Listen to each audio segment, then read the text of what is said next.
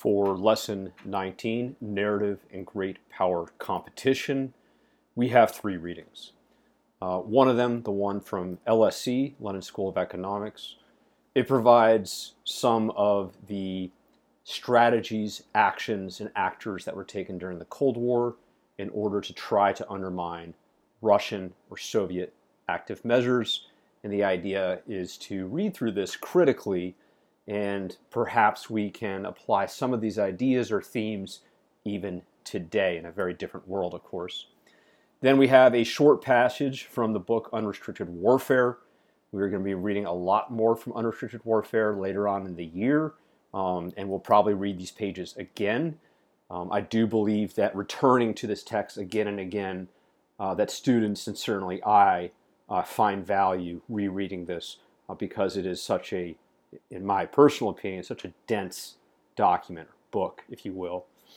And arguably, some scholars have argued that the book Unrestricted Warfare, which is a bit of a misnomer, which we'll talk about in class and plenary, is really an updated version of one of the oldest Chinese strategy texts. And that's the 3rd reading, called the 6 Secret Teachings, from probably around 11th century BCE, some scholars believe.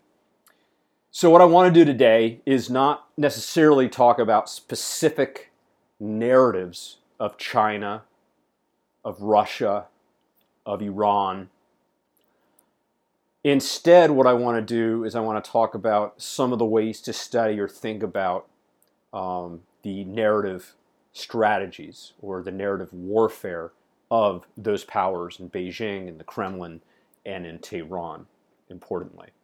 And so going back to this idea we had before of foundational narratives, I want you to ask yourself, if you are an Iranian citizen, you're a staff officer, let's say you're an army colonel, and you're on part of a planning team for particular missions for security, defense missions, for example, and you are a true believer in the government and a true believer in the revolutionary ideals of Iran. Before you walk into that planning room, how do you view the world? What are your foundational narratives? Do you see a country literally surrounded by the U.S. military and her allies geographically? Do you see an empire that's been lost that may not be able to be regained through conquest, but through influence in Arab capitals, like in Sana'a, Damascus, Beirut, Baghdad?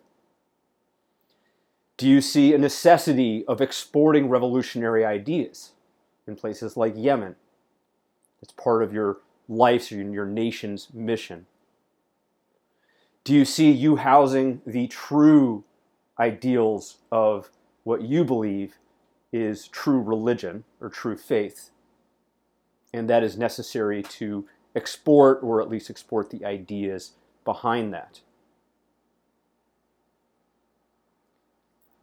And it's probably a combination of a lot of things, but this is very much going to affect those staff officers and how they come up with planning recommendations or strategy recommendations for those strategic leaders and policymakers in Tehran. So that's something to think about when we think about narrative and great power competition.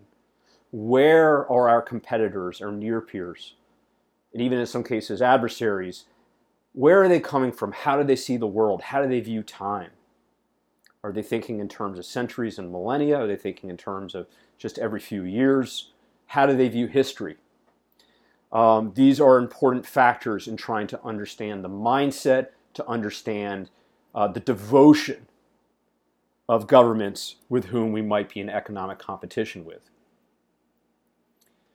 So first I want to talk about China and what some deem, what I deem, certainly in my electives, unrestricted political warfare. And that is, China's influence perhaps can be, and this is a bit of an oversimplification, but it can be seen through the light of a slow burn global policy through 1,000 pricks. And this comes from Michael Pillsbury, who we'll read in the spring.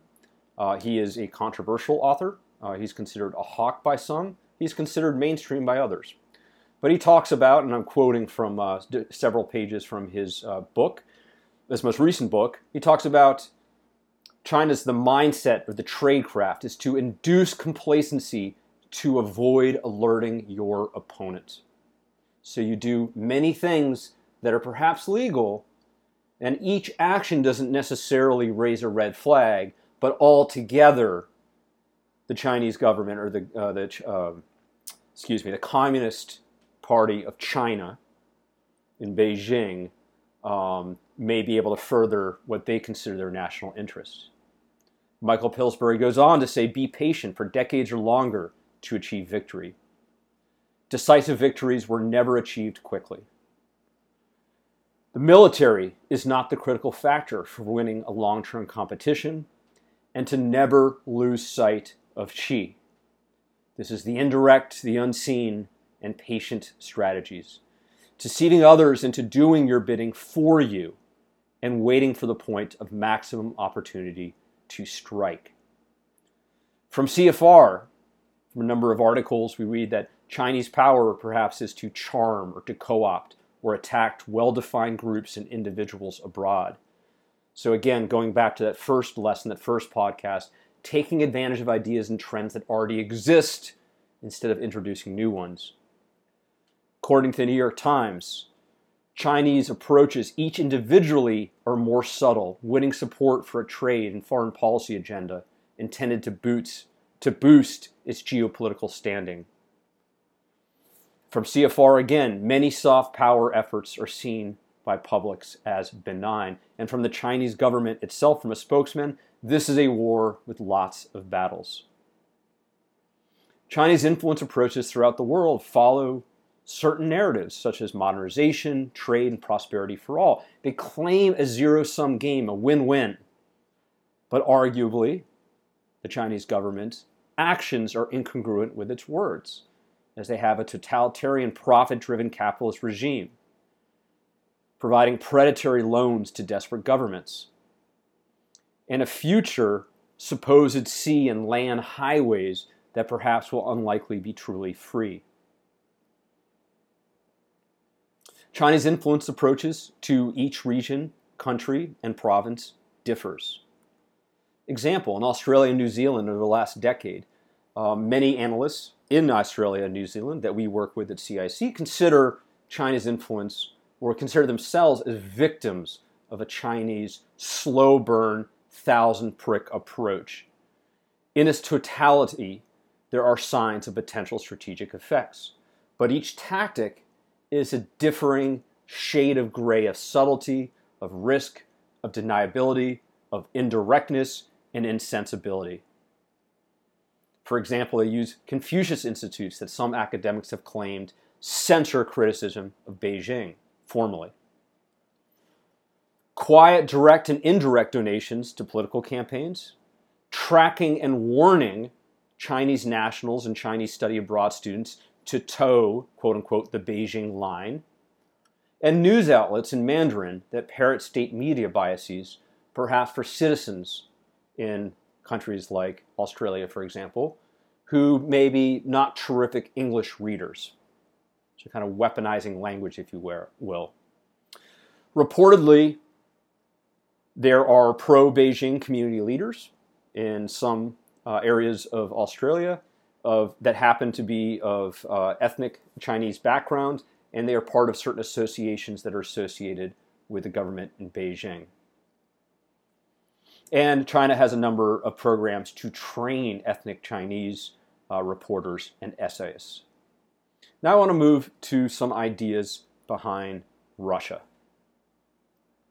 Specifically, what I would call active measure subversion, or the information and influence and persuasion elements of Russian active measures. Active measures is a mindset that includes that the best defense against subversion is offensive subversion strategies against adversaries, competitors, and even allies. The government of Russia have often sought geographic buffer to stave off influence and invasion. From the Mongol invasions of what became the territories of Russia, Ukraine, and Belarus, to Napoleon, to Hitler, Russian governments often appear to value survival as a moral and national imperative in and of itself. The goal of survival justifies an array of ways and means. Also, to survive, the Kremlin appears often to favor order over other priorities. A strong FSB, perhaps stronger than the SVR, which we'll talk about, and keeping citizens confused or reminded of the chaos of the world only to want a strongman savior, appears to be a road towards order, according to the Kremlin. And although Russian disinformation is played up in the media, the vast majority of influence, it's money, in terms of time, in terms of personnel, in terms of focus, in terms of effort, appears to be offline, arguably. So this is a point of contention amongst Russia scholars. Some analysts suggest that online disinformation may sometimes be a purposeful distraction. That's not a conclusion, that's just an idea. From Mark Galeotti, 2019, I'm quoting, "Active measures are both an expression of Russia's strategic culture, with its propensity to see the world as full of covert challenges, and the operational code of the Putin regime, which considers the best defense against such threats to be a good offense." He goes on to say, of course, this does not mean that every Russian individual or institution is necessarily involved in active measures. Most are not. And furthermore, most initiatives generated should not be considered active measures, as they are often overt and well within the usual norms of political activity. However, the crowning irony is that it has become very easy for foreigners to see the Kremlin's hand behind every reversal, every trip, and every Russian initiative. This has an undeniably baleful impact on international relations, but at the same time likely suits Putin well, crediting him with more influence and impact in the world than he and his Russia truly deserves. Perhaps this is the greatest active measure of all. He goes on to write, the Kremlin has embraced a sense that Russia faces a Western campaign of subversion and that using active measures are the best and most logical response. Active measures make use of Russian strengths to exploit perceived Western weaknesses, from its divisions to its commitment to free speech and open politics. We can go back to Lenin, and according to author and scholar Stephen Powell, was all about exploiting all the conflicts possibly in the ranks of the opponents. As he said, apparently, necessarily, thoroughly, carefully, attentively, and skillfully take advantage of even the smallest fissure among the enemies, of every antagonism. This kind of harks back to the Chinese 36 stratagems, which is to undermine your enemy's ability to fight by secretly causing discord between him and his friends, allies, advisors, and those within a particular country. So maybe between political parties and sects. And that, again, quoting from a translation of the 36 stratagems from China, when a country is beset by internal conflicts, or when disease and famine ravage the population, or when corruption and crime are rampant, then it will be unable to deal with an outside threat. This is then the best time to attack, maybe not literally attack, but the best time to conduct perhaps active measures. According to James Scher, one of the aims of the Russians pursuing what they have long called the initial period of war is to incapacitate a state as much as possible before that state is even aware that a conflict has started. According to one-time intelligence head and Georgian Anton Boria, by psychopolitics, our chief goals are effectively carried forward. To produce a maximum of chaos in the culture of the enemy is our first most important step. Our fruits are grown in chaos, distrust. A wary populace can seek peace only in our state. This was during the early days of the Cold War. According to Edward Epstein, another very controversial author at the time during the Cold War, known very much as a hawk, others considered him mainstream. He says that victory will come not from any single decisive battle, but from the accumulation of gradual changes in the global balance of power. And he's talking about Russia. One superpower might find it lacks the allied resources or will to compete with the other. This assessment itself might be tantamount to losing without fighting. So in general, if you read mainstream scholarly articles about Russia, and I'm very much summarizing here, you'll see an emphasis on concealing intent and means, playing the long game, a lot like Beijing, an accumulation of tactics, a focus on exacerbating existing divides in target societies, and wrapping lies around kernels of truth. To lower the confidence, especially of Russian citizens, in all news outlets, to obfuscate the real story, and confusion and uncertainty then create a yearning for a strong man. So disinformation, and I'm contradicting myself here from an earlier statement I've made in previous podcasts, that disinformation is not strategic. So I'm going to kind of play the devil's advocate to that devil's advocate position and say that disinformation, if we can see it as a strategic approach to active measures, we find that it may include hundreds of disparate articles on just one online debate with cherry-picked facts to fog real issues. You'll have spurious stories without merit.